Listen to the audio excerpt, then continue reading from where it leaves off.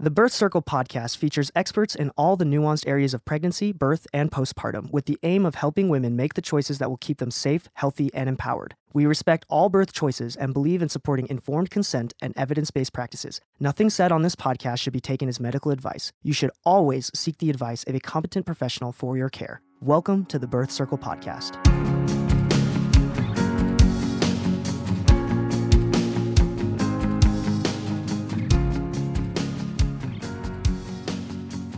This is Sarah with Birth Circle, and today I'm so excited to have Kelly Carrington. Kelly is a husband to his high school physics partner, father to 3 manimals. I love that. A registered massage therapist for 19 years and a man doula for the last 7 years. He lives by the lake out in the middle of nowhere, and he showed this to me just so I could feel jealous, where he spends much of his time with his family, gardens in his greenhouse, makes things out of wood, and loves sleeping in a tent and being in a canoe. Thank you so much for being here, Kelly. No problem.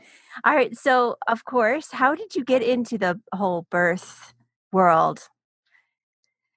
Well, I mean, I wish I had some grand story for you, but it's just, I've been a massage therapist for so long that I would see clients just as massage clients who were pregnant, and then they would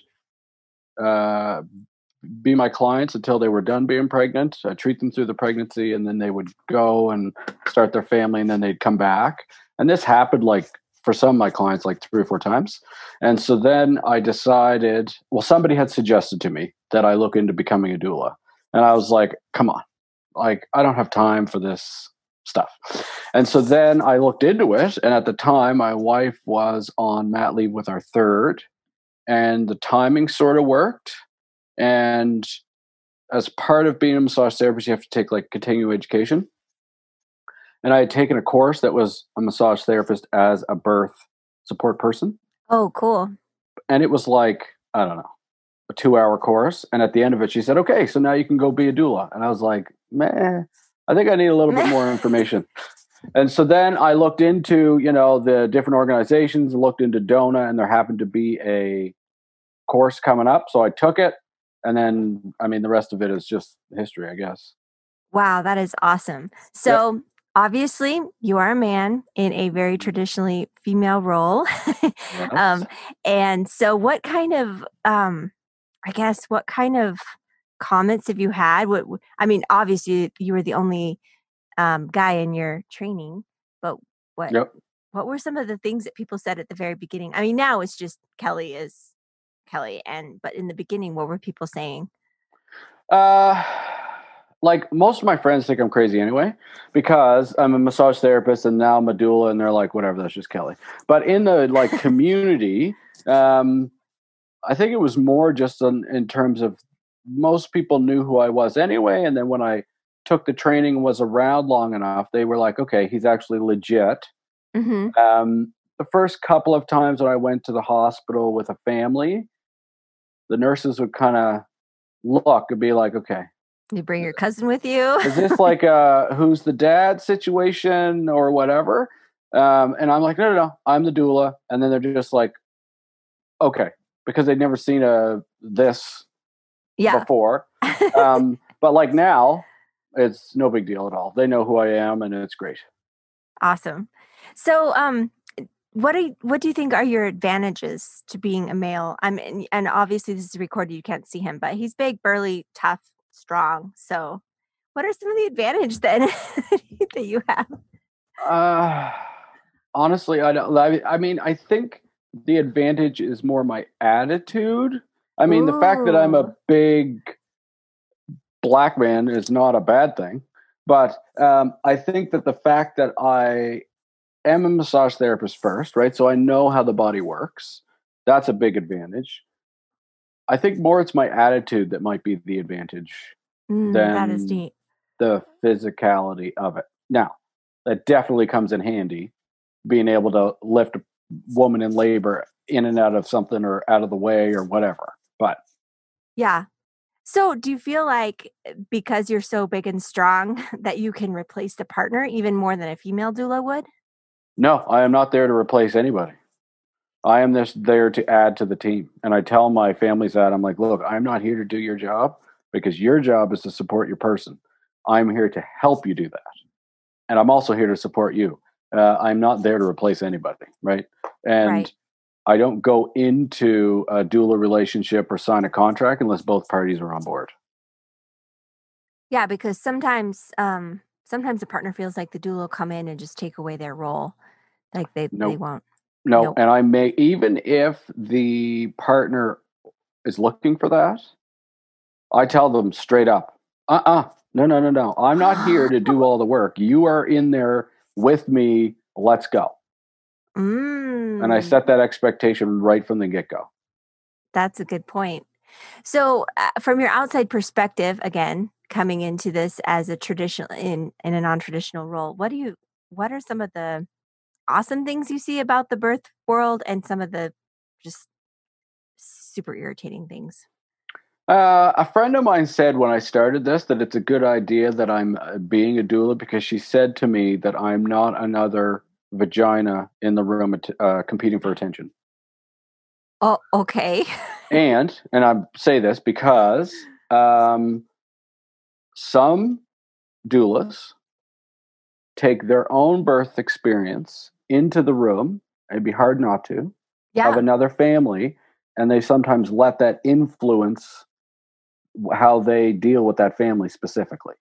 interesting. Whereas I've never had a baby. I don't know what it feels like. I don't know any of those things. So that I don't have to even think about that. All I have to think about is the task at hand, Mm, right?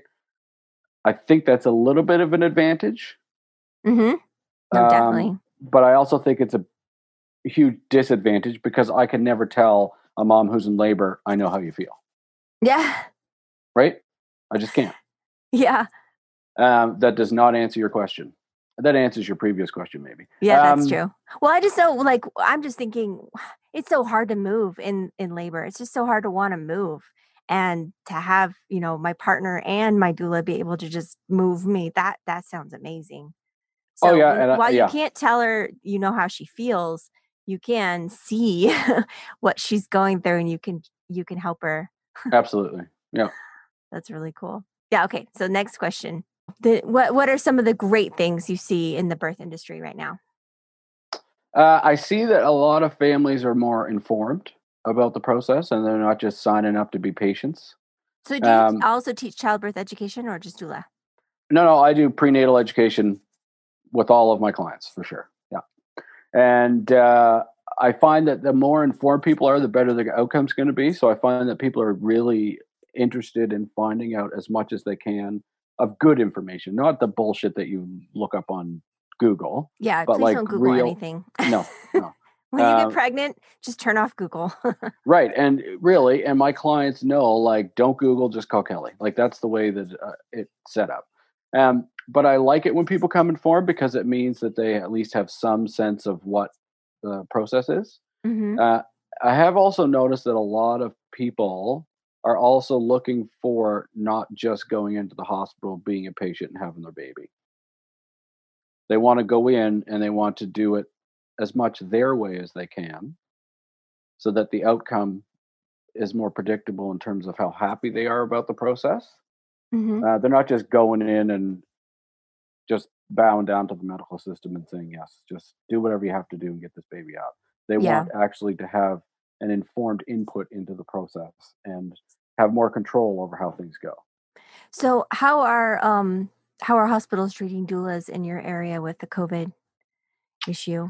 Well, we have one hospital in Halifax where I am. It's the IWK. It's a very big maternity hospital here. It's the only one, really. And we were not allowed in until June. And so thankfully, I had no moms that were due Okay. during the time that they locked out. They only had one partner that were allowed, like the partner was allowed in. But then June came and I had three babies, like bang, bang, bang. It's almost like my They were moms just were just waiting. waiting. Yeah, exactly. Yeah. And now it is just partner and one birth support person. Hmm. And that's what it is for now, anyway. Our cases are pretty low here, so we're pretty lucky. So I hope it stays that way. Yeah. Now they still have to get clearance. Like, let's say that it ends in a C-section. They still have to get clearance from anesthesia to make sure that it's okay that I'm coming in. Mm-hmm. And I've had 2 C-sections since the COVID thing, and it's been fine. So. And they allow you in the room with her when she's having a C-section. Oh yeah. Very cool. Very cool. All right. So what are some of the things that you see that we could improve on in the industry? How much time do you have? I know, that's what I was going to say. We have the rest of the podcast. Let's ready, set, go. I love your perspective because, yes, while we have male OBs and a few male midwives I know of, it's just so rare, and I really appreciate the outside perspective. I think that because we just mentioned C-section, at our hospital here, when you walk into the OR, the table is directly in front of you. And so when you walk in, the first thing you see is either a woman's feet or her vagina. So, like, why can't we just turn the table 90 degrees so that, because if you are in the OR as a family, you're already freaking out. Right. So, like, can't we just turn it 90 degrees? So the first thing, like, give her a little bit of dignity. Like, come on. Yeah. Anyway, that's one thing that drives me crazy. And it's just a turn. Yeah. Just these small things that humanize the patient. I know. Yeah.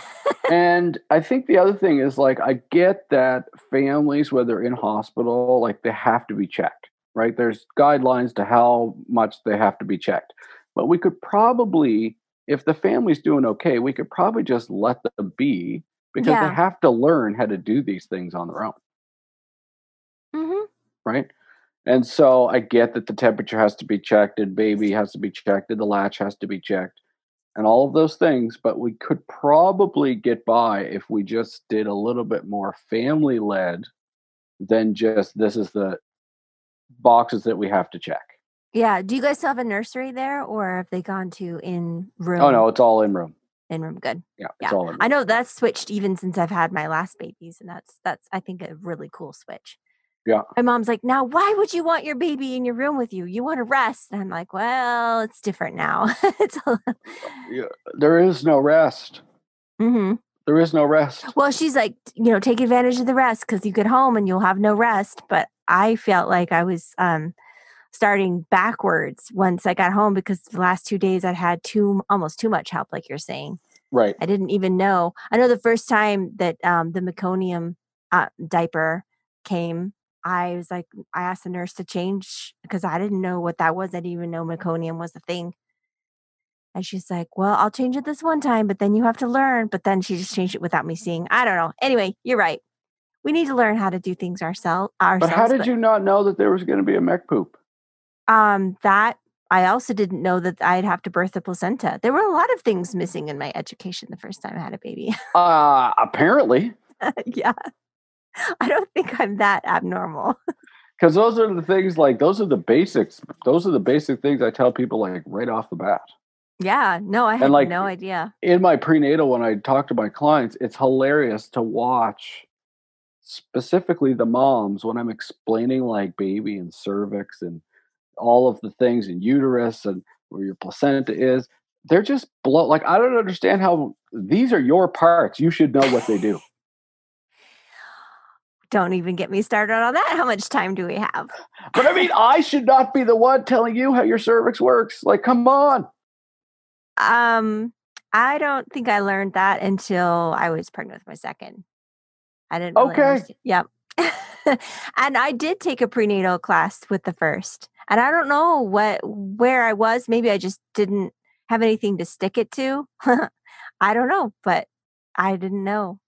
But I think the problem is that we expect that prenatal class, that childbirth education class, to teach everything, but we're not teaching through their entire childhood and their teenagehood. No, but they're also not. I personally think that they're not teaching the things that they need to know. They're just teaching them sometimes how to be a good patient. Mm-hmm. But there's 1,000 other things that these families need to know that will help inform them. It's not that they have to remember, like, baby station and the turn and all that other stuff, the baby. But if they know it, mm-hmm. it's in the back of their mind. If you know better, you're going to do better. So why not give them the information that they really, I feel, should have Yeah. with no bullshit, just the straight what's what. So what are some of those like major what's that really help? Those.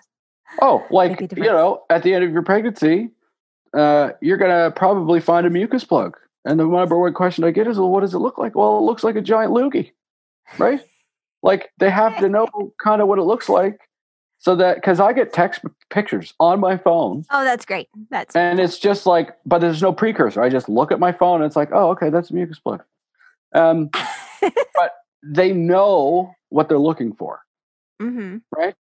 They also have to realize that, like, your baby is inside your uterus, and that baby has to come out, and that cervix has to open up so that baby can come out. But they don't. It's hard to conceptualize. So I do a balloon, a ping pong ball in the side of the balloon, and I get the partner to birth the baby, which is the ping pong ball. Do you know what I'm talking about? No, I've never seen this, but I can imagine it. So I have red balloons, and they blow them up about that big, and I either put a ping pong ball inside, and then the partner blows it up to about this big. So that's the uterus, baby's on the inside. And so we push the ball down so it stops the air from coming out. So then you have your uterus, your baby, and then you have a cervix at the bottom.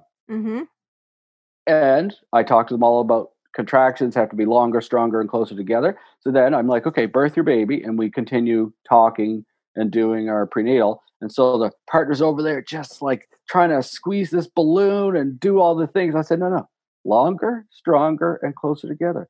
And then they slow it down. And then they're like, man, my arms are getting sore. And I'm like, tough. And anyway, eventually that baby comes out, right? That's what birth basically is. And the best part about that exercise is the mom's reaction. Sometimes it's quite supportive, but other times it's like, what's taking so long? Like, can you hurry up? And I say to her, I'm like, so when you're in labor, do you want us to talk to you like that? I don't think so. Right? And it gets them in the mind frame of being supportive of each other, no matter how long it's taken, no matter what's going on, they're in it together as a team. Yeah. And that helps the partner the mom as well, but it helps the partner know exactly physiologically what's going on. So you can be much more patient with the process when you understand it, I feel. Absolutely. Yeah. Yeah. And the other surprising thing I learned even after 4 babies, well, I always wondered, I'm like, my baby's head is bigger than a 10 centimeters. So why is 10 centimeters the magic number? The cervix has got to get bigger than 10 centimeters. Yeah. But I felt like I couldn't dare ask that because like the 10 was such a sacred number that you couldn't even push it a 9. If you pushed it a 9, you'd tear your cervix. And I always wondered about that. Your body will find a way to get that baby out. Right. Right. And if it can't, look, there's 2 types of babies. There's sunroof babies and there's south end babies. That's the only 2 ways that those babies are coming out. Right? And your body will find a way. And if it can't, well, then it's a sunroof baby. That's, Sunroof baby. That's cute. And thank goodness for sunroof doctors, right? That's awesome. So we talked before recording about a little bit about like gaslighting, about how this whole process is so foreign to us because we haven't been taught growing up about our bodies. We haven't been taught about the birth process. Most women going into birth nowadays have never actually seen a birth other than Google or YouTube, and that's a bad idea. But they've never been to an actual birth to feel the hormones and see the whole process.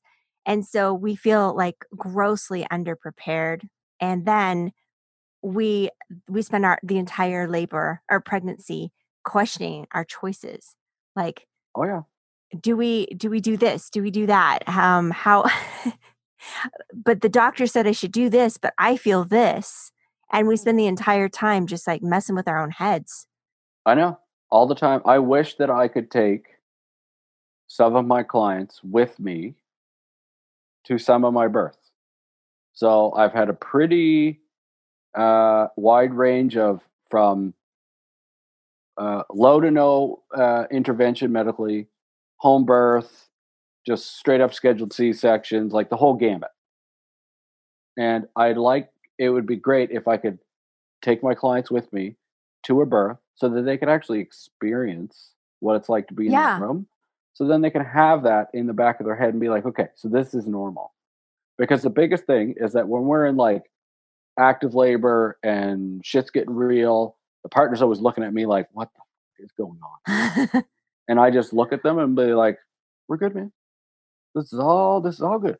Mm-hmm. That sound is great. The sounds that she's making is perfect. Everything's good. Like, it's all under the realm of normal. So do you find that your clients kind of just rely on you to, like, they borrow your faith that it'll all be good a little bit more than... I think so, right? I think so. But I mean, I'm not a doctor. Right. So I'm not making medical decisions. It's more about the way that mom is usually acting, sounding, feeling. Mm-hmm. She's never done that before. Right. And they want to make sure that it's okay. And I'm like, we're good, man. This is all good. Describe the entire process. I'm just curious to hear what words you used. From early labor to the golden hour. Describe like how it goes, like how I tell my clients. Yeah. Yeah. Okay. So I usually tell them, okay, so in the beginning, you're going to start getting contractions. Now you may lose your mucus plug or your water may break, or you might start getting contractions without of those things, but one of those things has to happen. Right. And if you lose your mucus plug, don't freak out.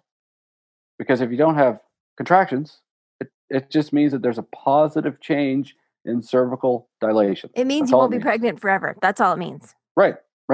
And so I tell them all about that early. So in early labor, I always tell them, like, okay, so you're going to probably get some cramping, maybe a little bit of mucus plug, or maybe your water might break. But if you don't have contractions, and even if you do, they're going to be there. Mm-hmm. But you're not in active labor. So you just need to stay put. And as long as you're feeling fine and there's no other medical issue that is going to take you to the hospital, just continue with your day. And then I said, when you start to think, oh shit, this is getting real, you can call me. But it's probably not. Yeah. If it's your first baby, it's probably not. Let's just say that again. It's probably not. It's probably not. But don't get discouraged. No. Even though it's probably not. Right. I mean, you'll have all the contractions, but you'll still be able to be distracted. Right. Yep. And you'll still be, because I always get the phone call. I think it's time. And I'm like, okay, can I talk to her, please? And so I get on the phone with her. And she's like, yeah, so we had groceries. We got groceries today. We made a bunch of meals. Oh, I'm having a contraction right now. And then my mom came over. I'm like, okay, call me back in 2 hours. Or 20. Or 20. Because you have to be ready for those contractions to be like, okay, I cannot do anything but focus all on those. And then we're in active labor.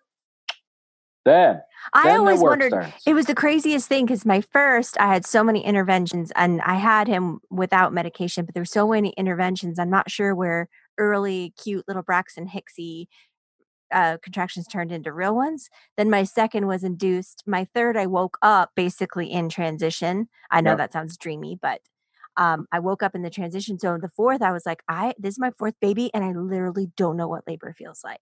I was like so worried about when those little Braxton Hicksies, because some of those, they take your breath away, the Braxton Hickses, like, but when do they become real contractions? And I felt like the shift. I felt they were Braxton Hicks and they were like, they were pressure waves, but they weren't like doing anything productive until like 2 a.m. And between one and the next one, I was like, whoa, that one was a real one. So and if you're the thing listening and you're wondering, you can't really tell until it's there. Yep.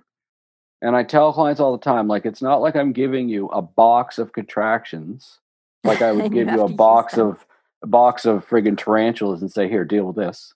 Right? You got one contraction. It's going to come. You got to deal with it. You got to move on. Yeah. You know his prick twin brother is coming, but you have to deal with the one that's in front of you, and then it's over. And we don't have to do that one again. It always surprised me. Every single time I had a baby, it surprised me how you could have absolutely nothing between them. Like no residual. I mean, near the end, everything's kind of tense, but Yeah. in the beginning, absolutely no residual in the middle. It's like everything is back to normal. And then you'd get hit again and you just work through that one, climb up the peak, walk down the peak. Yeah. Well, because it's a physiological process that is downloaded into all females. Mm-hmm. It just never had to run before. Yeah. Right? Well, but I've heard that labor is more, or having a burst eardrum is more painful than labor. And I was always afraid of labor because I'd had a burst eardrum and I know what that feels like. And it's pretty much the almost awful thing. Mm-hmm. And, but labor is not a burst eardrum because you get those waves and that complete quiet between each wave. Whereas an eardrum, you're just down for the count for 2 days. And I mean, you also have to allow your body to do all of the things, right? You got to wait for that hormone engine to start getting warm and revving so that it can change your perception of how things are going. And you have to just give it time. I tell my clients, it's going to hurt. And it's going to take a long ass time. Like, you are super encouraging. You just don't sugarcoat it at all. Well, there's no point in me leading them down the garden path because that is what happens in society anyway. Because in society, you see the picture or the montage on a movie of water breaks at the grocery store. She is screaming and hollering. She's wheeled into the hospital. She hates her partner, and then she has 2 pushes, and she's hot and sweaty and angry, and then there's a baby. Yeah. Which is like a minute and a half. Right. Which is really all of that, especially the anger part, is like, that's transition. Mm-hmm. It's not the entire... And actually, I don't see the anger. Have I ever seen anger like that? I've never seen somebody's mad at their partner. Sometimes they're like, don't touch me. But they would say that to the doula or the midwife. But I don't see that. I don't get a lot of anger. I just get a lot of moms... if they've been laboring like beautifully the entire time and totally handling it, when they start to say, I am done, I can't do this anymore, I'm not going to be able to do this anymore, when they start all that self-doubt, then I'm like, okay, maybe we're getting a little closer to transition. And then when they start puking, I'm like, okay, maybe we're all there. Or if they're just straight up, I'm like, I am done. Get my coat. I want to leave. I want to go home. I'm finished. I'm like, no, we're almost there. You're not leaving anywhere. And they all believe literally that we could just we're doing this. We could make it stop and they could just walk out of here and stay pregnant. Never mind. Yeah. I'll just stay pregnant. I didn't sign up for this. It's good. Sorry, I complained about being pregnant. It's hilarious. It's funny to me sometimes. And I do have to sometimes use my dad voice, but I warn them in advance in the prenatal. I'm like, look, there may be a time when you are off the rails a little bit, but that means that your hormone engine is just redlining, right? Yep. And everything is like full dilation. Your hormones are going off the charts, and you might start thinking a little irrationally, and I may have to just ground you a little bit. And it may require a little sternness. Uh-huh. Oh, yeah. Yeah. And sometimes when they talk to me in that time, I look at them and I'm like, no, we're doing this now. Come on, snap out of it. Let's go. Yep. And you could do that. Yep. Well, my wife always asks, she says sometimes, man, you're kind of an asshole sometimes to the way I hear you talk to your clients. I'm like, listen, they hired me. They knew what they were getting. I know. I just keep thinking, is this a gender thing or a Kelly thing? And I just think... Oh, I'm pretty sure it's a Kelly thing. I'm pretty sure it's a Kelly thing because I'm pretty sure there could be, especially you leading the way, male doulas that are more gentle. And I have seen doulas, like you're saying, use the dad voice. Oh, they've used the mom voice. Girlfriend, you get back in the ring. We ain't done with this yet. Oh, yeah. Now, listen, I can be very empathetic and very caring and Oh, all so of you're those not all, things. you're not all the, yeah. Okay, got it. No, I'm still, putting her hair up in a ponytail if it needs to be, or wiping her face in between with wet face cloths and doing all of those things. But there is a time when I need to lay the hammer down. Yep. Yep. And especially in like that transition between, like, let's say late to late, like early labor, but before it really gets to active. And when things are sort of starting to peter out a little bit, I'm like, okay. And I warn them beforehand. I'm like, all right, we're going to move. And that means that we're going for a walk. Mm-hmm. And if the weather's not good, that So means we're going to go mean. up and down the stairs. So mean. And listen, I forewarn them. I tell them. And there's been a couple times. There's one time in particular I'm thinking about right now. I was their doula once, made her walk. And then they hired me again for their second baby. And we were at the house. And I just looked at her. And she's like, okay, I'll walk. She was like, I'll get my shoes. That's cute. She knew, right? But you got to move. Yeah. And, sometimes, because I've seen that transition or these things when the birth support people can see what the mom needs and she can't see it. Sometimes they've used tenderness and compassion and empathy, and sometimes they get right down in their faces like you're talking about. And I think that both ways work really, really well, no matter what your birth. If you pick the right birth team, they'll be able to pull the right tools in at the right moment. So that's right. I know that with my first, the midwife I had chosen, she couldn't yell over my screaming. And so the other midwife came in and she got in my face, and I didn't know her.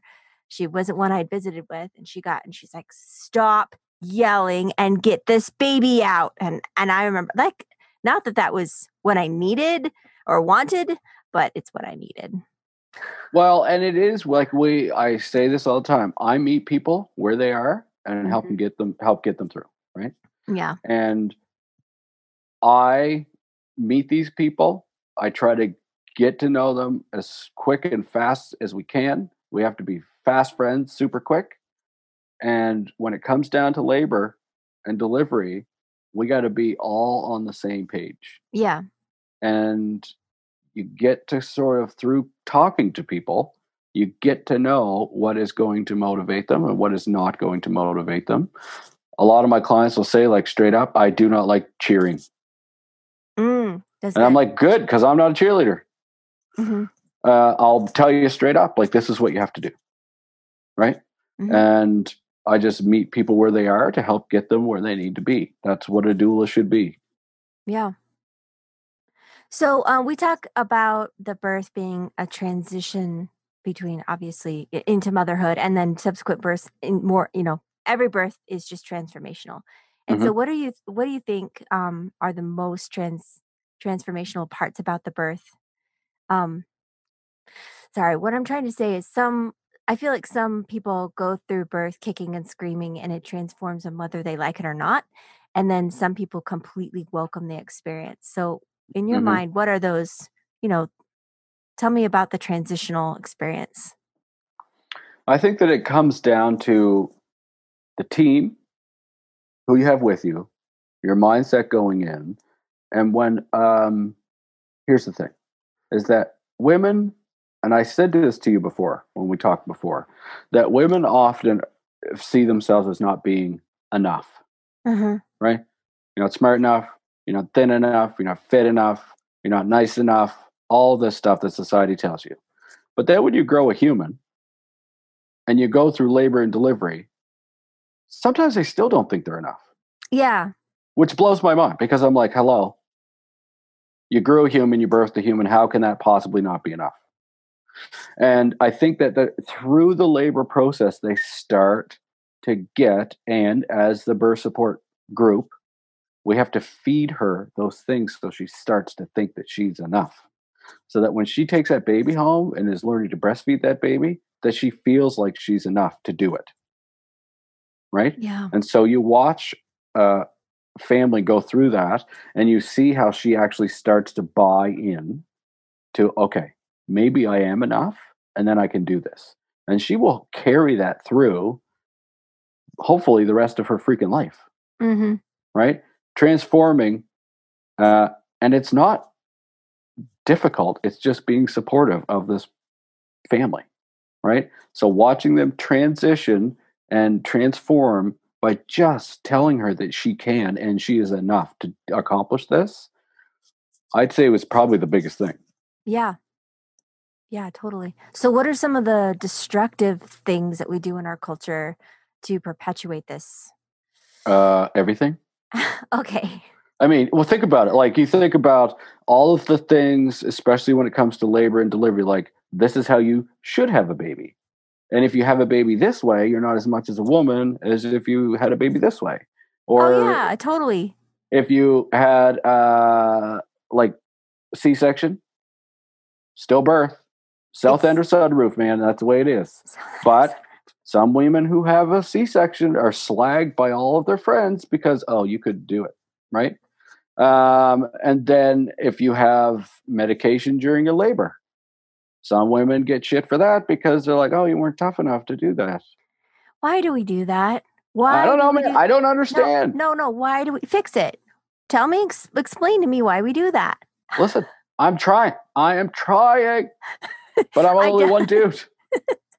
We just need more dudes in the field to mansplain it to us. No, it's not No, mansplaining. but it's just but it's perpetuated every single day, and not just in labor delivery. It's perpetuated in every single way, in advertising and everything. You females are just told that you're not enough, so you need this. Mm-hmm. I mean, guys are told that too, but I think we just don't give a shit half the time. Right? I don't know. I don't know. But it's unfortunate because, especially when it comes to labor and delivery and breastfeeding or feeding in general, there should be no judgment. Yeah. Because it's a family's choice how they get that baby out and how they feed that baby. Period. It's nobody else's business. No.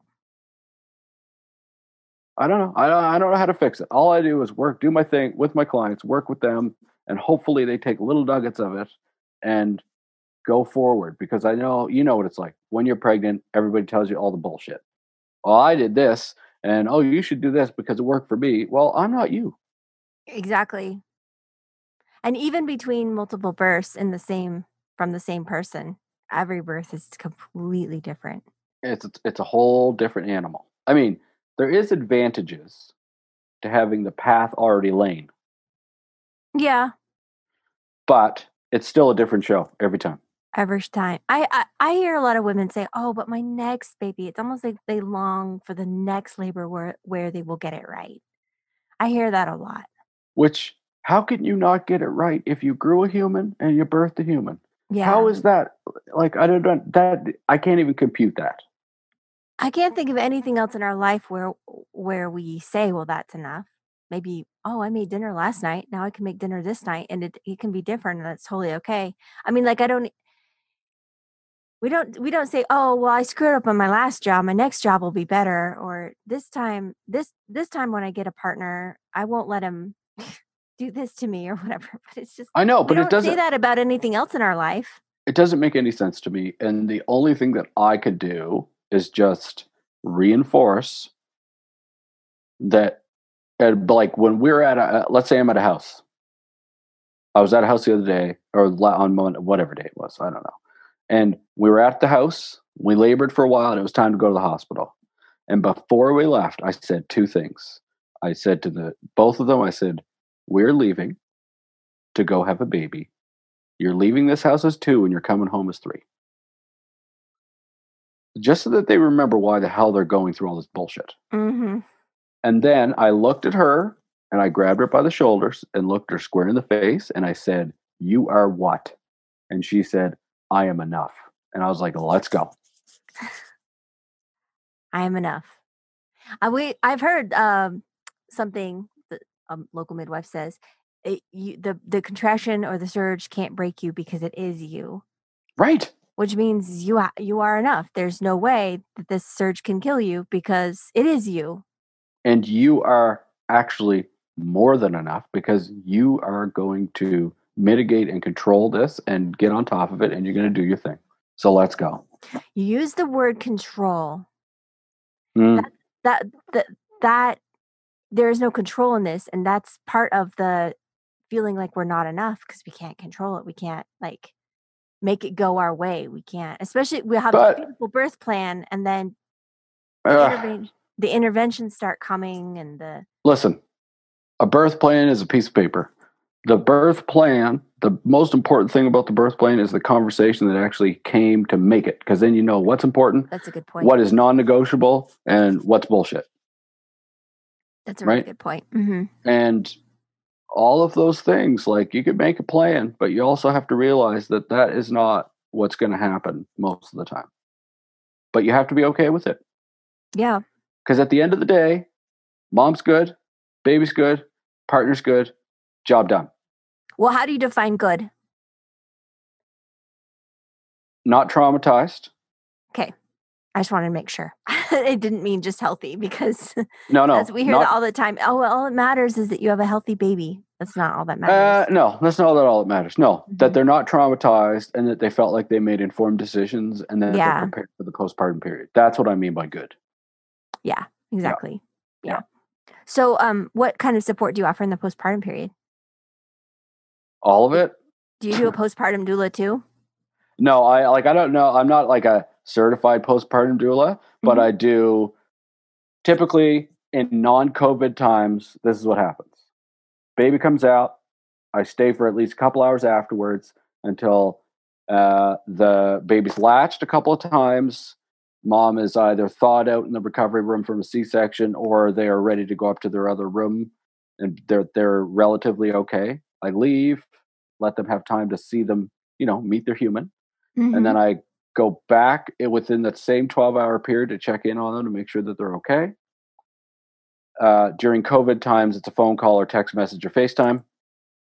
And then for the week after, for the 2 weeks after, for the 6 weeks after, whenever, I'm there in contact with them every day, daily updates.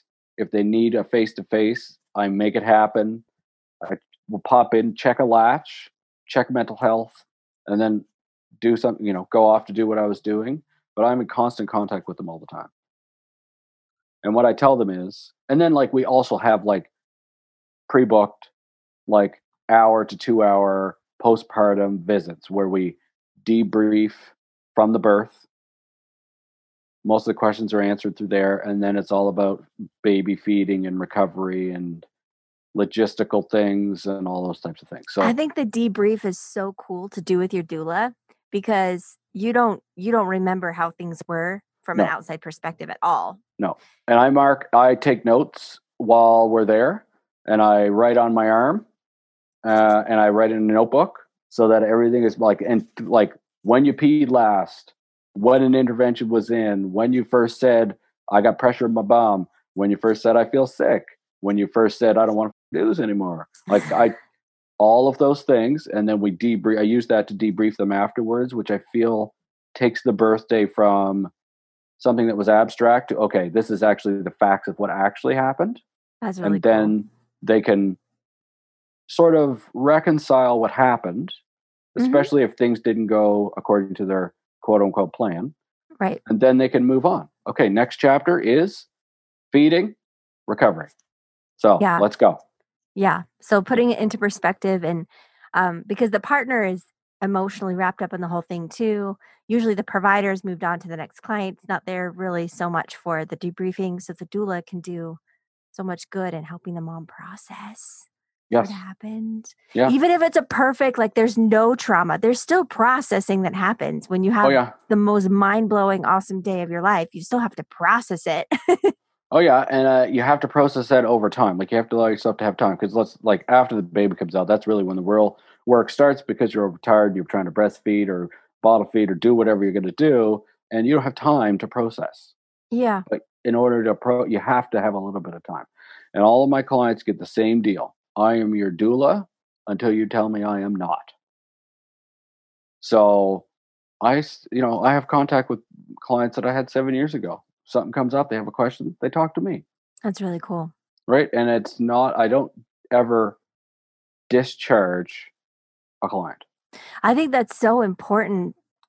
I know there's a lot of discussion about boundaries in the birth world. I know a lot of my friends that are professional birth workers, midwives, doulas, and they feel like some clients just like drag on them. But I think this is my own thing. I'm asking you to see if you agree with this. But when you're in the throes of birth, you are bonding ferociously. You're Mhm. bonding to your baby, you're bonding to your partner, and because of proximity, you also bond to your birth workers. Yep. And for them to cast you aside, not that they don't love you and they don't care about you, but they were paid help. They can move on to the next client. They have their own lives. It can be like really, like just really feel scary to have like who you bond with just completely drop out of your life. So the fact that you say you don't discharge them, they get to pick on their own terms when they're ready to excuse you from their life.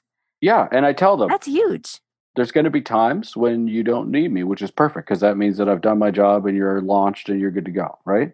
But Hmm. know that if you reach out, I will reach back no matter how much time's gone by because you're Yeah. still my doula client and you tell me otherwise. Yeah, I call my babies the babies that are mine, the ones that I witnessed their birth. I'm very close to their mothers, but also those babies. Yeah, that bond doesn't go away just It, because it, I'm paid help, for me at least. yeah. I mean, here's the other thing is that the baby is not my client. Hmm. The parents are my client. The baby is great, and I will be there to help make sure that this baby thrives and all of those things. Right. But I need to make sure that the people who are taking care of that baby are okay, Yep, right? that's true. And Hmm. if it takes more time, it takes more time. Okay, so we were talking about the bond. Okay. Yeah, Um, and discharging clients and things like that. But I don't. I mean, it just there's a natural evolution of if you've done your job as a doula, then they are not going to require your services anymore. And yeah. Yeah, that my next question was boundaries. Do you ever have clients that just are struggle with boundaries, and how do you? Not really, but I've had a couple times where there's been a little bit of like, okay, I have to tell them like straight up, you need to figure this shit out on your own because I can't live with you. I can't do those things, right? Because I am a husband, father, massage therapist, and doula. The massage therapist and doula is the things at the end. I Mhm. have a life that I have to lead, and I'm a regular guy. I just happen to be a doula as well, right? Mhm. And so I tell them all the time, like, okay, there's been a couple times I've had to say, okay, I've given you the tools, and you just have to get proficient at using them. Mhm. But if you have a problem, you can actually absolutely call me, but you have to learn how to do this on your own. Yeah. And it's never ill received. And but like I said, clients will still call me. I'll check in with them every once in a while, and you know, Part of me just wonders if that's a gender gap thing, because I know a lot of my female birth workers have problems with boundaries, and moms have problems with boundaries. I just find it really interesting to hear you talk about but your experience. I don't, I have a little bit of an issue with the gender situation because it's the intention of the doula that matters, not the gender. I know, but But that's sometimes just my perspective because I I'm not know it. a, I you know know. it. So do you think there should be more male doulas? Yeah, Man of doulas. course. I think there should be absolutely. I don't know. Like, I understand it's not a job that most, like, well, a lot of my friends were like, man, I had to be there. I don't know why the hell you're going there voluntarily. Voluntarily. Um, but Well, there but you're should not be. going as the partner either. There's a completely different role. Right. I'm not Yeah. going there as the Yeah. partner. But I mean, I think that there should be. There's room. So when are you starting your training program?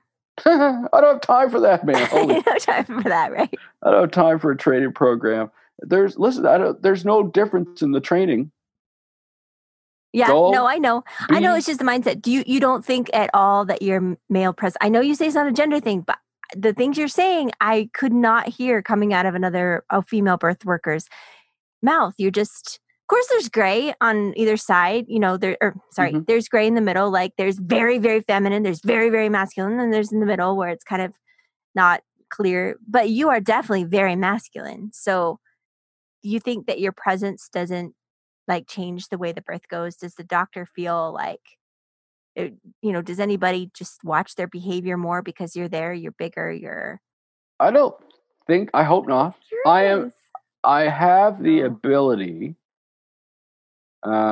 even though I'm like a 200-pound black man, to be a wallflower if I need to be. Okay.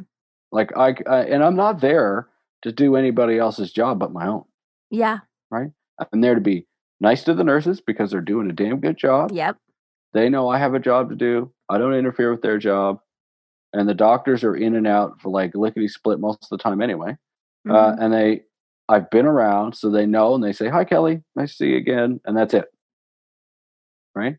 They know you there, so you're kind of right. I'm a known quantity, and I don't know. Like, I think that more men can do it if they want to. It's just a matter of if they want to. I just think that if there were more male doulas, it really would shift some of the cultural baggage faster, some of the industry issues. It would just, I don't know, be more fair. But is that not on the rest of the doula community to deal with?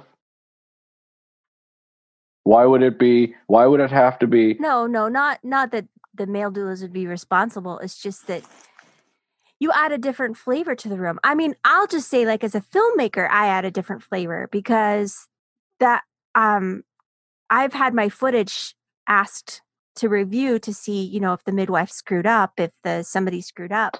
And having a filmmaker in the room changes the flavor of the birth. And I've always said, like, there's one super dangerous midwife.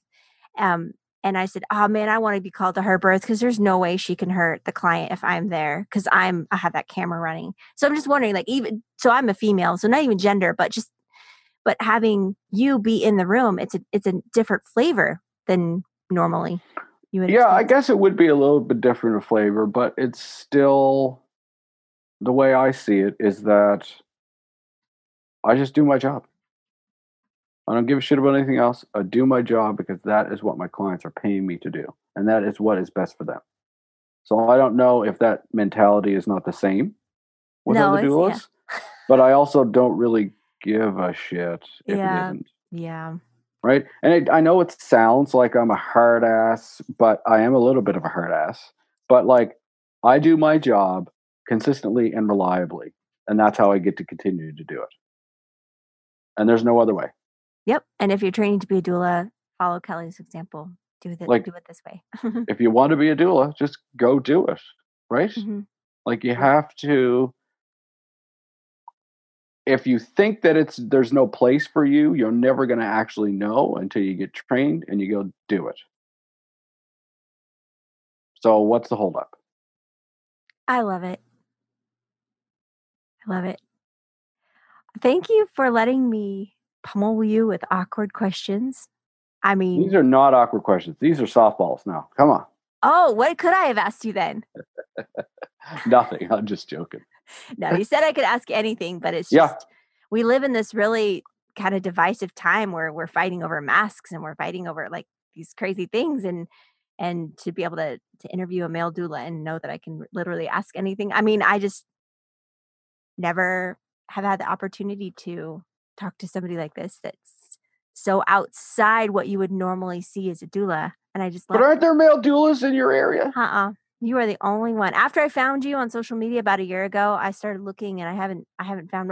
I've found a couple of male midwives. Yeah. Yep. So I know there's a couple in the States. Male doulas. Yeah. But I don't know. Yeah. Like I said, I don't really care what anybody else does. I just try to do my thing and do it consistently every time, and I'll just be able to do it, hopefully. Yeah. Cool. Wow. Well, so do you have social media? People can find you? Nope. No? Oh, that's right. You said you don't have any social media. Don't believe in it. Yes. Yeah, I don't believe in social media at all. No, if people want to contact me or find me, they can just go to evolutionmassage.ca. Very cool. Very cool. And if you've got, if you're thinking about becoming a male doula, you're saying go for it. Would you ever become a midwife? I will tell you right now, if there was a midwifery school here, I would go in a heartbeat. Yeah? I would.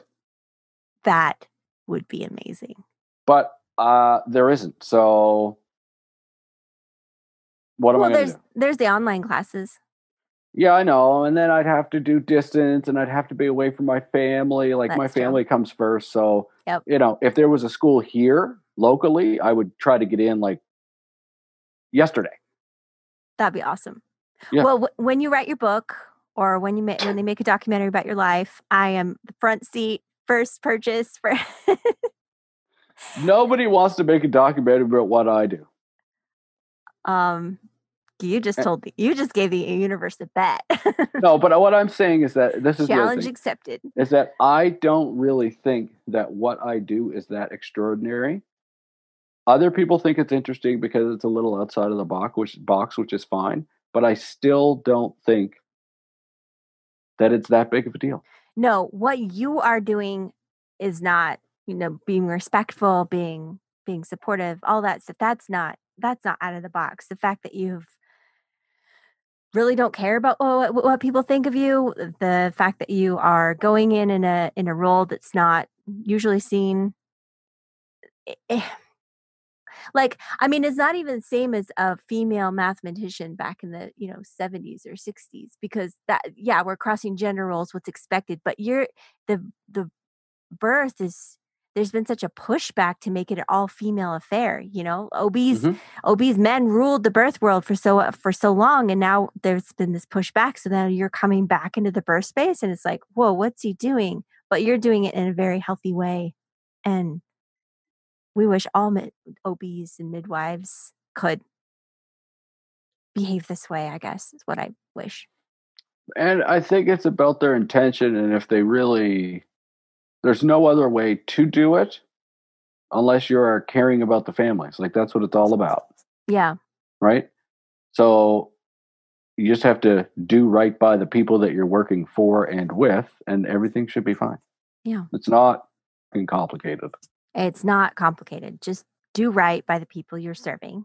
Right. And it's not complicated. Right. I love it. Thank you so much for taking the time to talk to me. No problem. So interesting. So fascinating. So again, evolutionmassage.ca, because he's up in Canada. Mm-hmm. Mm-hmm. And thank you. No problem.